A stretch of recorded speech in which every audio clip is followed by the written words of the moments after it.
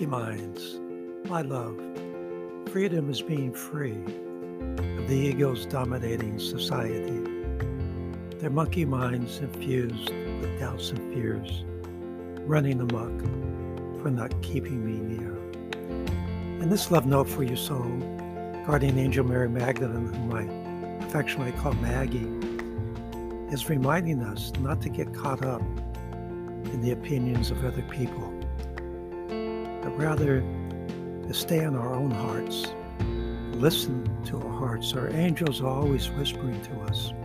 And by listening, having the courage to begin following our hearts, taking baby steps in the direction of our dreams, doing what we can from where we are with what we have, and leaving the details up to God, knowing that the details are none of our business.